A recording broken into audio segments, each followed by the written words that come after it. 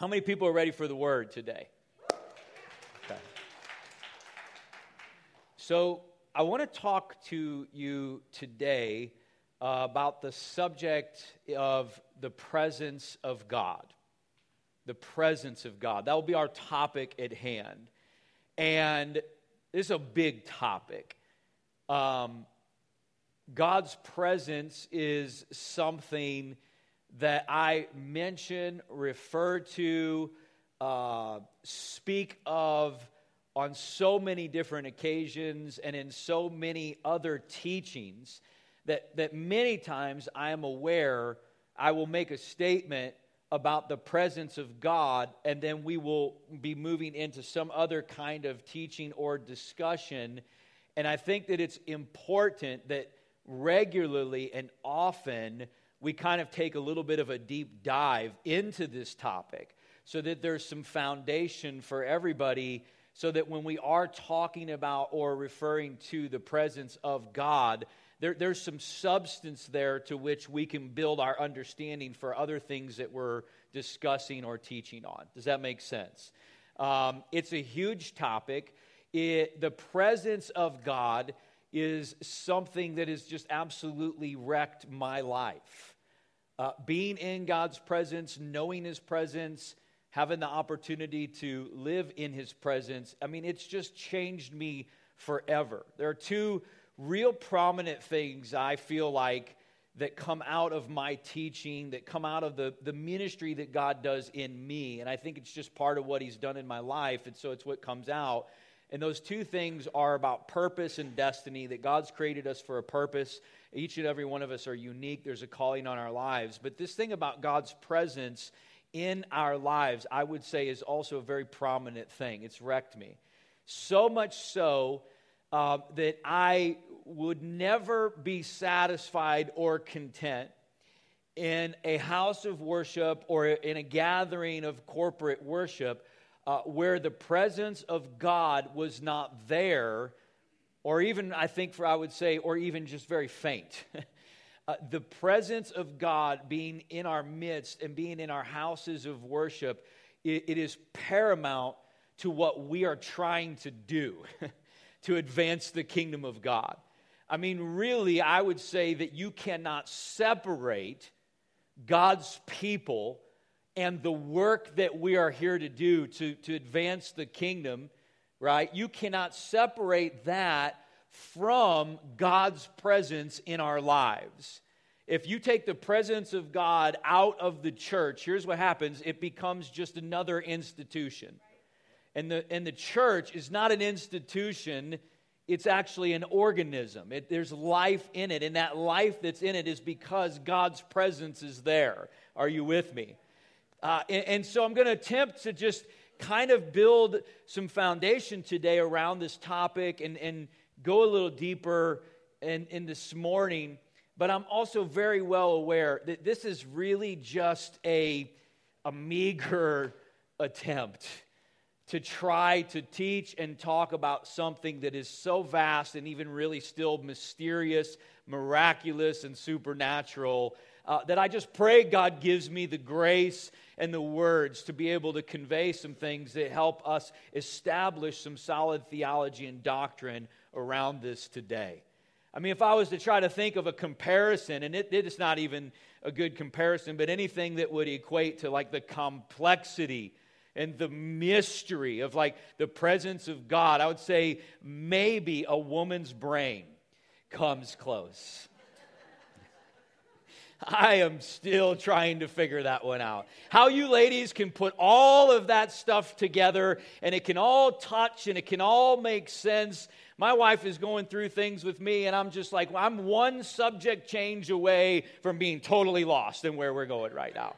But for her, everything connects, right? So the presence of God, and let me start out by just saying when we look at presence, and you see the word presence in the Bible, it is normally referring to one of three applications. There are three types of applications that presence can have. I'm just going to go through those with you briefly, and then we'll really get into the meat of our message. The first one would be the omnipresence of God. Omnipresence. Omni just means everywhere or all of something. When I was a kid, there used to be a sporting goods franchise named Omni Sports. I don't know if anybody ever remembers that. But I think what they were trying to say is we have everything. Everything that you would need. They're out of business, so I guess that wasn't true. But omnipresence of God, it means that God is everywhere all the time. There's nowhere ever that God is not. And He is actually outside of all things that are created, and in Him all things were created. Try to figure that one out, okay? But He's omnipresent, which just means He is everywhere all of the time. Scriptures say that He not only fills all of heaven and all of earth, but all of heaven and all of earth cannot even contain Him. That's powerful. That's our God. He's omnipresent. David said in the Psalms, Psalm 139:7, I love this. He said, Lord, where can I go from your spirit, or where can I flee from your presence? Anybody ever been in a season of your life or in a situation, if you're honest and you admit it, where you were kind of running from God?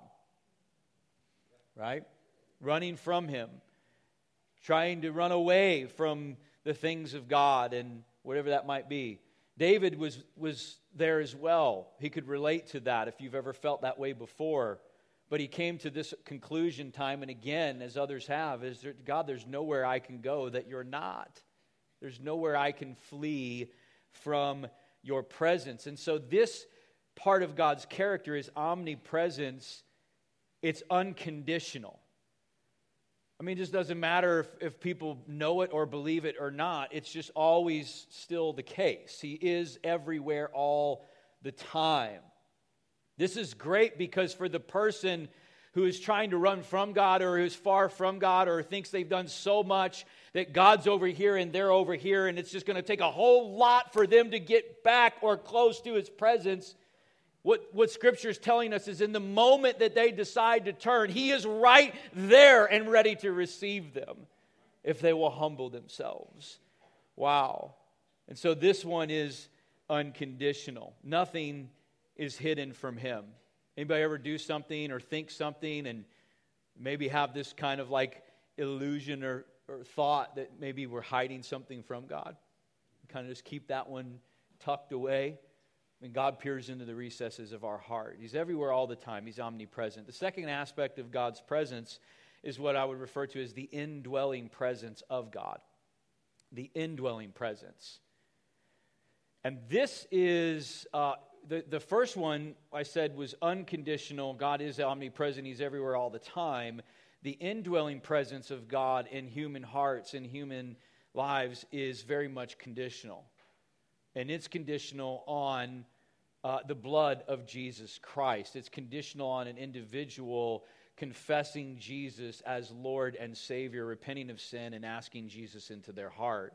And then they would be what the Bible calls born again, or born of the Spirit. That's interesting. Two births. The first birth, we all know, we come through the way of the womb. That's physical. But the second birth is conditional upon faith in Jesus Christ. He says you're born of the Spirit, not of the flesh. That's the second birth. So when we're born again, God's Spirit comes to live on the inside of us very literally, not metaphorically. So there's His life beating on the inside of us, sustaining us. And that's the indwelling presence of God that's there. Me, an imperfect person, but walking with the presence of God in me in my life. That's how Jesus could say, I'll never leave you nor forsake you, because my Spirit will abide in you. Romans chapter 8, verse 11, listen to this. But if the Spirit of Him who raised Jesus from the dead dwells in you, He who raised Christ from the dead will also give life to your mortal bodies through His Spirit who dwells within you. And in Corinthians, we know it says that our bodies are the temple of God, and the Spirit lives within them or dwells within them. So this is the indwelling presence. And then the third one is what we would refer to as the manifest presence of God. That's a word that we use. Now, there are words in Scripture that have that definition or meaning, manifest. It just means to present something and make it apparent. It means that it's clear, it's in front of us, that it's even almost tangible. So let me ask you this question. How many people are familiar with or have ever come into encounter with the tangible presence of God? It's powerful. We'd say that that's the manifest presence, right? The psalmist says that God will inhabit the praises of his people. So just think about this for a second as we come together, many of us with the indwelling presence of God in us, praising and worshiping God corporately, then God's presence begins to come and fill the atmosphere in our praises, and there is a tangible expression of God's presence that surrounds us. There's presence indwelling, but there's presence that immerses us as well. There are many occasions and stories of ancient rabbis in the early centuries who would read the scriptures, who would break open the books of the law, and they would study or read them together. And it's amazing because they would account that if two or more of them sat and conversed about the law, then they would experience the presence of God. It's what they called the Shekinah glory, the weight of his splendor that would actually come and rest upon them. Wow. That's another way to say it, manifest presence. It rests upon us. God dwells in our midst. Remember what I said, you don't separate the church from his presence. You don't separate God's people from his presence. A part of God's covenant with his people throughout all the ages is this is how this works. I will be your God and you will be my people and I will dwell among you. My presence will be with you and people will know you by my presence that you carry with you wherever you go. It's something that marks us. It's a differentiating factor. It's favor. It's God's weight, his splendor and glory that's resting upon our lives. Jesus said it this way, where two or more are gathered together in my name, then I am there in the midst of them. Isn't that powerful? Aren't you thankful for that? I mean, it's wonderful to have a room packed of so many people here today and to have God drawing so many people. But I'm just telling you, where two or more gather and unify in praise, prayer, and worship, there is a promise from God that says, this is how I respond to that. I'll put my presence in the atmosphere. I will bless you with my presence, and it will surround you, and you will know that I'm there. And Luke says in the book of Acts, he says that there are times of refreshing that will continually come to believers as they dwell in the presence of God. So there are all these byproducts of presence. I don't even have time to get into all that today, but just to say one of those is that our soul is continually refreshed by being in God's presence. Just a simple question. How many people from time to time could use some refreshing? This guy right here, for sure. Use some refreshing, right? The Bible says it'll come. But there's got to be a hunger there for that. Like we have to lean into that. We have to seek and pursue that. It's just like I need presence. I need his presence in my life like I need air. It reminds me of this old parable where there's a teacher and a student, and the student comes to the teacher and he says, "Teacher, how do I pursue the presence of God in my life?" And the teacher says, "Well, here, we're going to have an object lesson." And so they go out to this pond, this lake, and they go out to the lake, and he says, "Let's go on in." And they wade in. They get all the way up to their neck in the water, and then the teacher looks to the student, and he takes his hand, and he puts it on his head, and he pushes him underwater. And then he holds him underwater for a while. And the student is scrambling and wrestling and fighting, and teacher continues to hold him, and finally he lets him go, and the student pops up. He's gasping for air. So they go to the shore, and the student's catching his breath, and he's like, "I don't understand. Like, why did you do that?" He's like, "Let me ask you a question. While you were underwater, and I was holding you down there, what was the one thing that you were thinking about?" "You're a jerk, first of all." But no. He said, "I was just thinking how I needed air." He says, when you need God's presence like you needed air, then you're going to find him. Wow. It's a pursuit of our heart.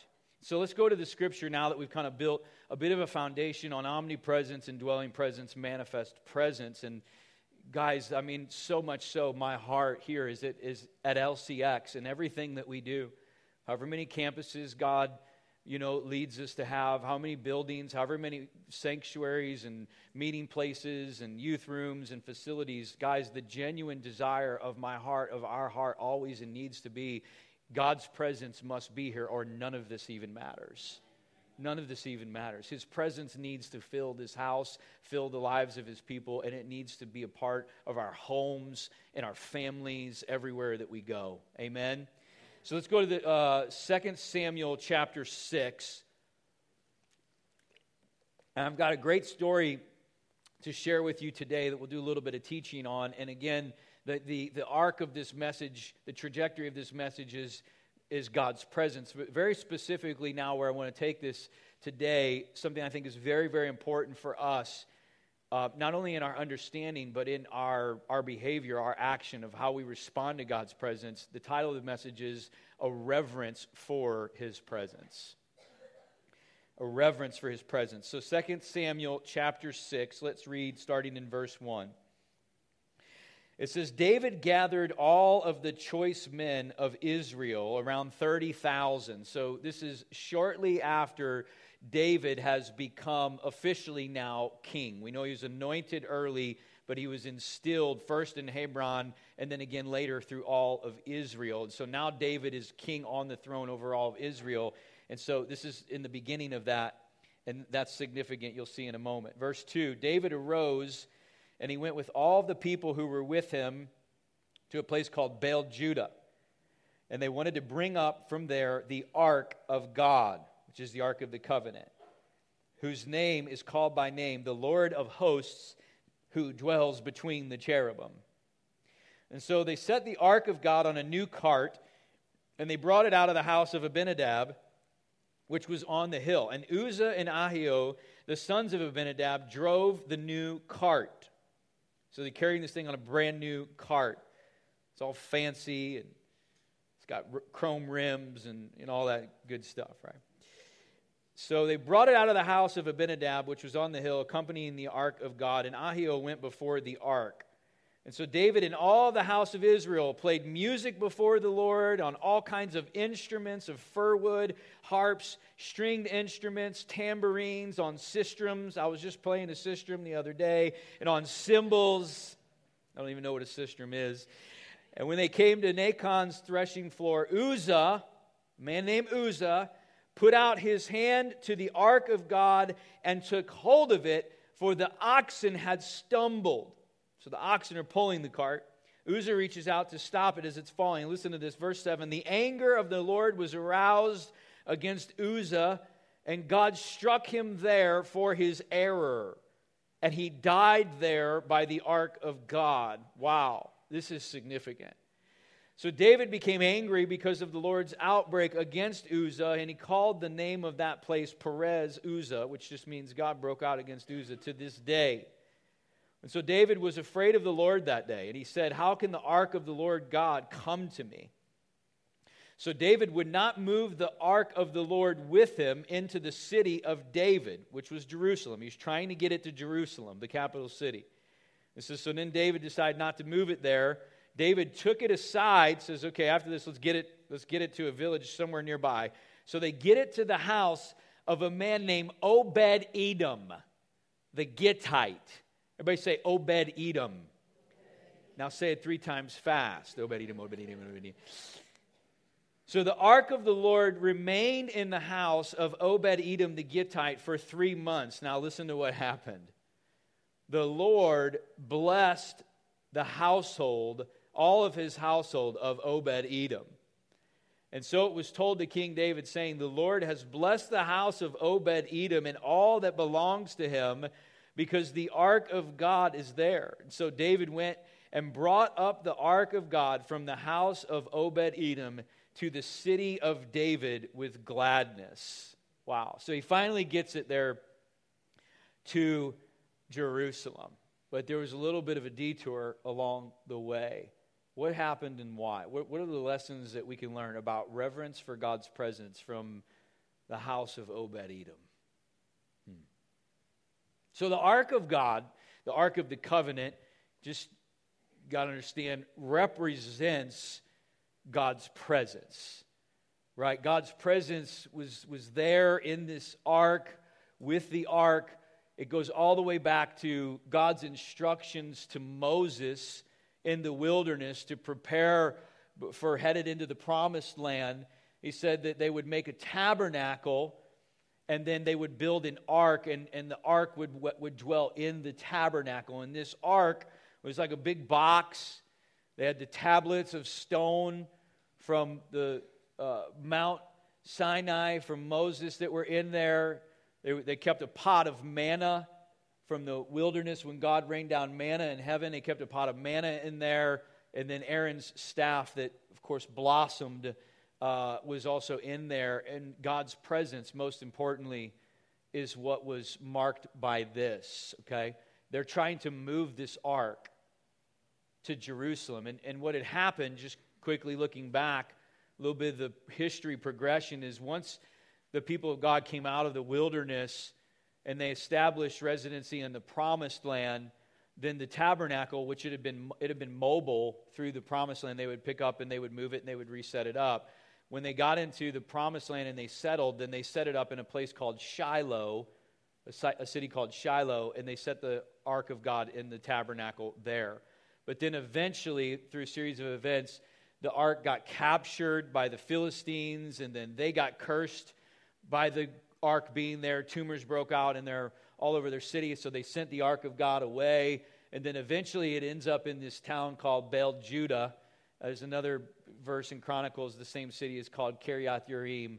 But it ends up in this town, and it stays there for a while. And then David becomes king, and he realizes, listen, it's very important. He understands that I'm going to reign on the throne by God's design and His plan, and the capital city is going to be Jerusalem, and it is of critical importance that for what God is wanting to do, that we get the Ark of God into the central capital of the city that's the center of the military, political campaign. This is necessary for the spiritual well-being of the land, that God's presence would be central to our society.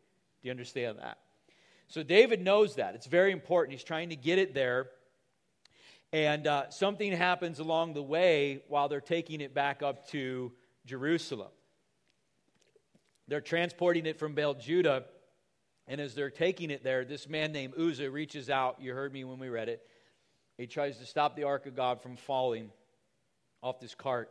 And when he touches it, the moment he touches it, he dies. And the Bible says it was his error that caused this. It's a little bit of confusion. David's kind of like, what's going on? He doesn't understand. So he moves the ark down to this guy named Obed-Edom's house, so they can figure out what's happening and regroup. And something very interesting happens during the few months that the ark is at the house of Obed-Edom. Everything about Obed-Edom's house, his household, everything, his servants, his family, their agriculture, it is all blessed abundantly. It's flourishing. And David realizes, again, I need the presence of God in the city. We need the ark in Jerusalem. So then they go a second time and they bring it up. And we're going to talk about why that's so important. But the first thing I want you to notice, number one, if we're taking notes and just kind of going through some points, number one is the blessing of God's presence. The blessing.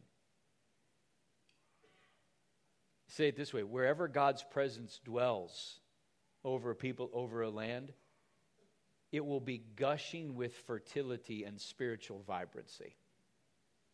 Wow. You know, some people have kind of a pipe dream or a hope. Maybe, one day I'll win the lottery, and that'll change everything. If that winning lottery ticket comes into my life. Let me tell you something. There ain't nothing that will change your life and bless your life more in every facet and meaning of that word than the presence of God coming to dwell in your home and with your family. Wow. Put your faith in a sure thing. I mean, a sure thing. The presence of God. When it's there, it's gushing with fertility. It speaks about it metaphorically in the Scriptures where it says like the oil of God just flows into the land and blesses everything that it touches. But listen, the inverse is true as well. When God's presence is withdrawn from a land or a people in an area, then that land becomes desolate and dry and barren. Wow. I'd say the presence of God is pretty important to our houses of worship and faith and to our homes in our lives, wouldn't you? Absolutely. It says in the Scriptures that God, listen to this, He said that He would, when His presence is with His people, it says that their souls would be like a well-watered garden. Wow.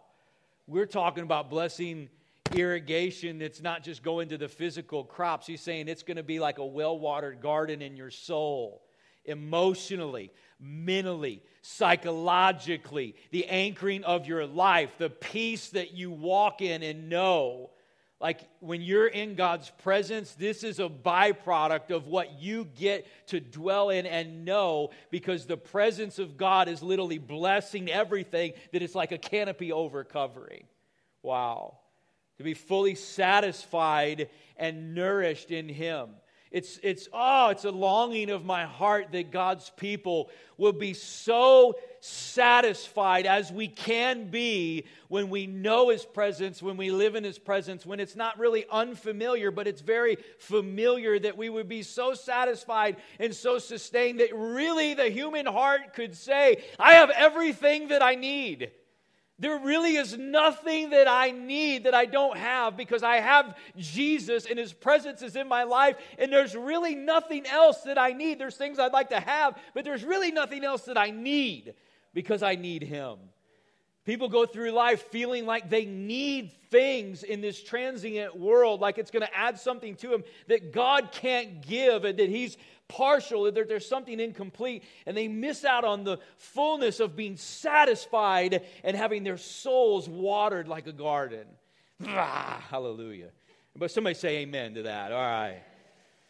The blessing of God's presence. You know, areas, regions, communities. Guys, you look back in history and you study church history, you see that there are many occasions and areas when God's presence would begin to increase in a land where the whole land was changed, transformed, and radically just turned upside down. It could be a little village. It could be a whole region in an area. I love reading about these times in church history. I love reading about revivals of days past. A great revivalist in the United States in the 1800s was a man by the name of Charles Finney.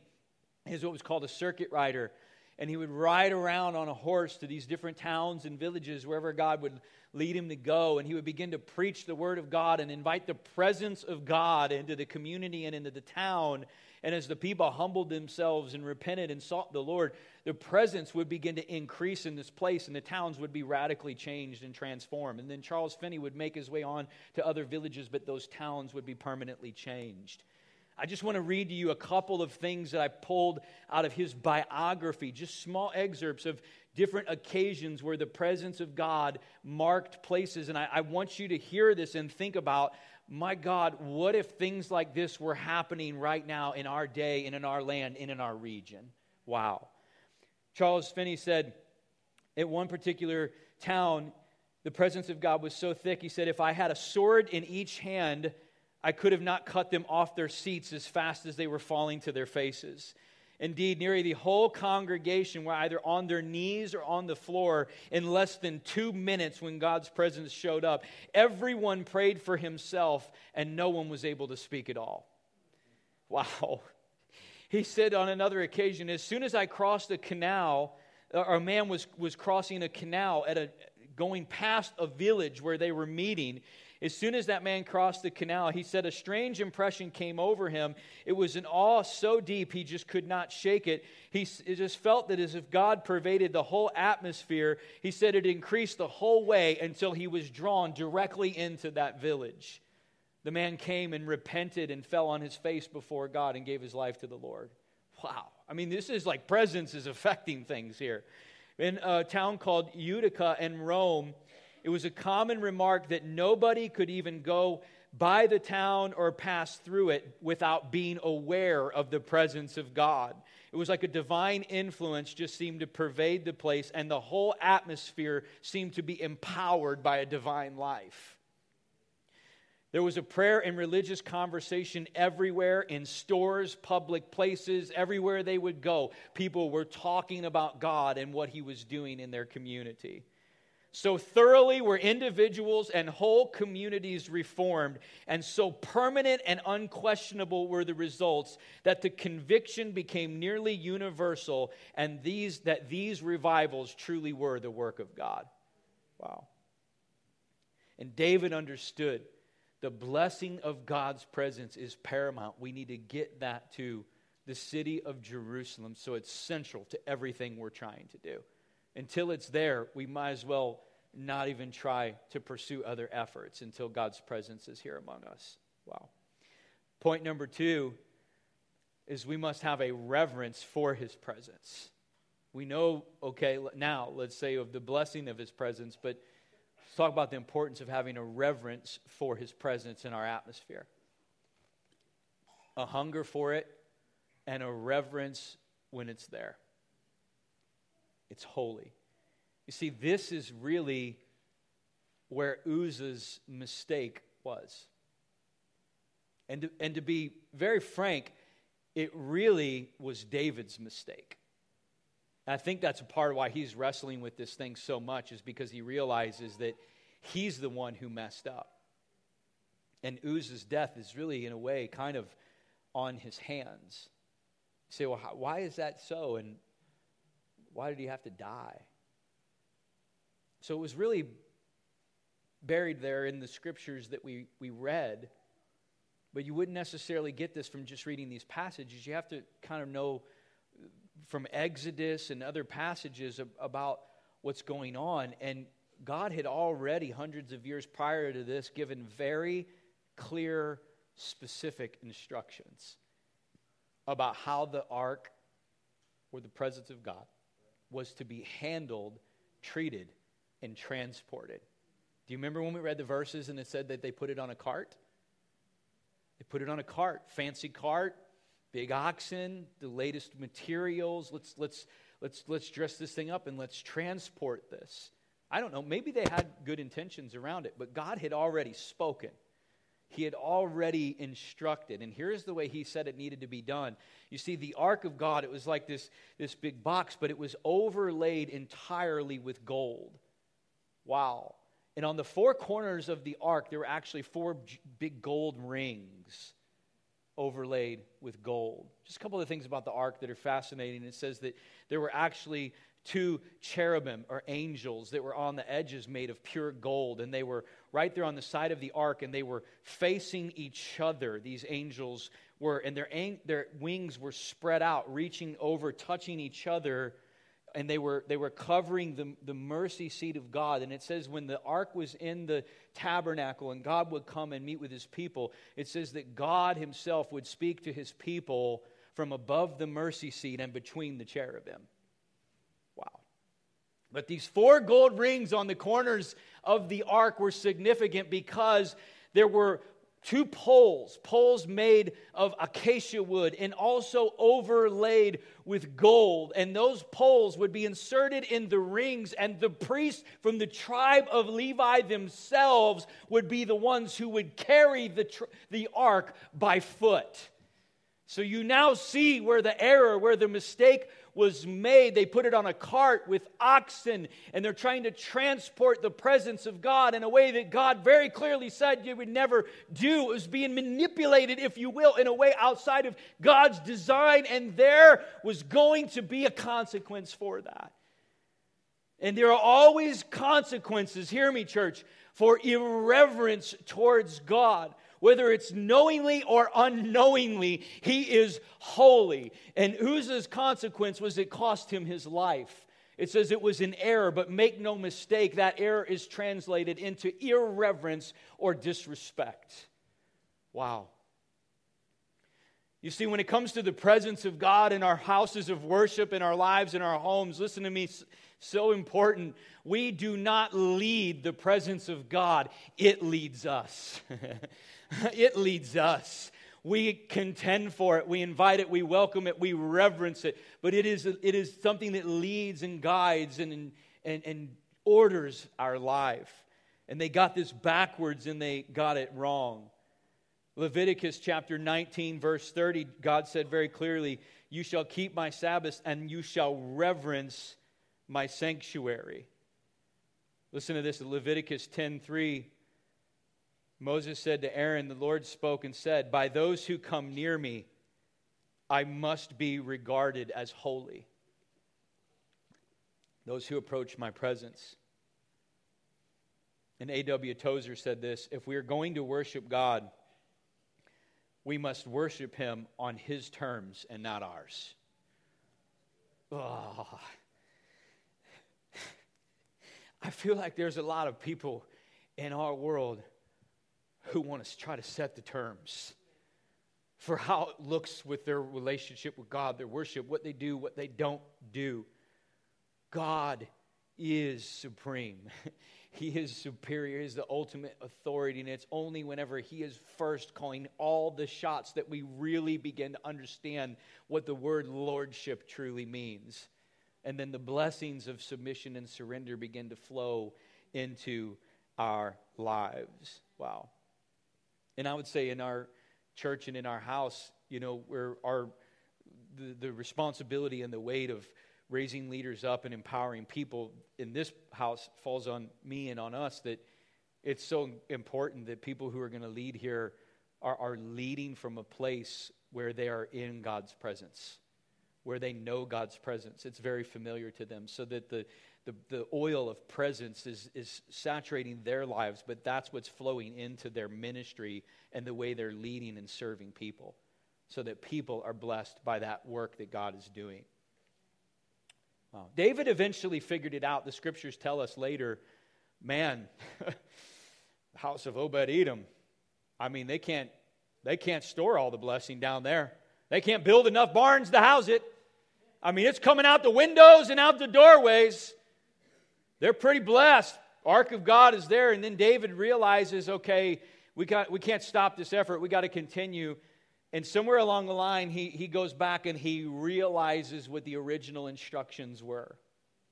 And when they go back down to the house of Obed-Edom to get the ark, guess what they do this time?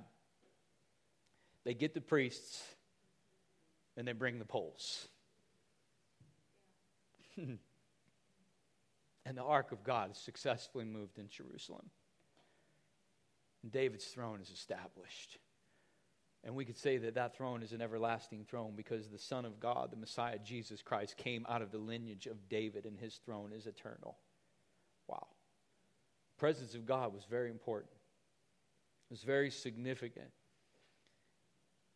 And ultimately, guys, what we have is we have this wonderful privilege and opportunity where we can live in and know God's presence in our lives and in our houses of worship, in our homes.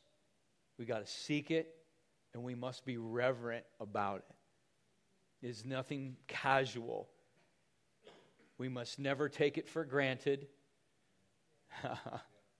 Because to know God and to be in His presence, I'm telling you, is to be in awe of Him. When we've been in it, it's undeniable and it's unmistakable. And it is the blood of Jesus Christ that covers us, that washes us, that gives us access into His presence. You see, even the priests, when they would go to transport the ark, they had to be cleansed ahead of time. They had to be cleansed ceremonially with sacrifices and with blood. And then they could transport the ark. And it's a picture, it's an arrow pointing to a fulfillment that Jesus accomplished, which is through His blood. All of us who know the Lord, who call upon His name, we can say we've been washed by the blood of Jesus. Our sins have been removed. We've been made white as snow. And praise God, we have been granted access. A passageway has been made for us to now know and come into and live in the presence of God. To be a people where God dwells in our midst. Wow. I don't know about you, but I'm just so very grateful for that today. And so I would ask you this question as we close. Do you feel like maybe God's presence has been very faint in your life for a long time? Do you feel like, man, it's just been a long time since I've really felt like God was near or close? We know that He is, but just maybe for you, the tangible expression of that is you feel like it's been faint or it's been far away. Now I feel like God's sending out this message to His church, to His people, to say, I want you to come into my presence. I want you to dwell in my presence in a way perhaps like you've never known before. Dare I say, I know it's my heart, and I do believe God's going to do it, that His presence will drastically increase in houses of worship and among His people. You see, there's this prediction, in Scripture that shows us that God's presence is only going to intensify. Right? We know that there was the tabernacle and God's ark was there, and then we come along and it says that our bodies now become the temples of the Holy Spirit, so there's the indwelling presence, so there's an escalation now of presence in our lives made by the way of Jesus. And then it even says in Ephesians that individual believers, we come together and unify as the church, and that all of us are like individual stones that build one house, and then and then that house becomes a dwelling place for God's presence. So now you have corporate in the church era, but then you also see that right before Christ returns, there's a time that Joel refers to as a latter rain outpouring, which means that God's presence and His Spirit being poured out over the earth and over the land is actually going to rapidly increase, like a downpour right before the final harvest, consistent with how early and latter rains went in the agricultural cycle of Israel. So there's going to be more increase towards the time of Christ's return. But oh my God, listen to this. Once Jesus comes back, and once the eternal age is ushered in, Jesus says this, listen, Revelation chapter 21, verse 3, John said, I heard a voice from heaven saying, behold, the tabernacle of God is with men, and He will dwell with them, and they shall be His people. God Himself will be with them and be their God.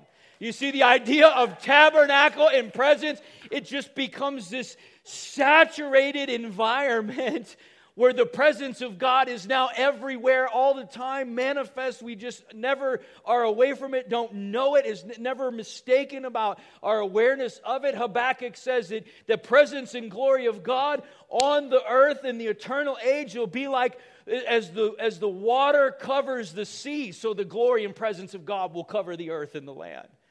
Wow, I'm telling you, it's coming, it's intensifying. We might as well lean into what we know is coming for us. Oh, hallelujah. Hallelujah. And to be in His presence for all the eternal age. Guys, it says that's what when we understand, He says that's what you should long for. And man, when we get it, when we know it, when we live in it, I don't know how you could not long for it and more.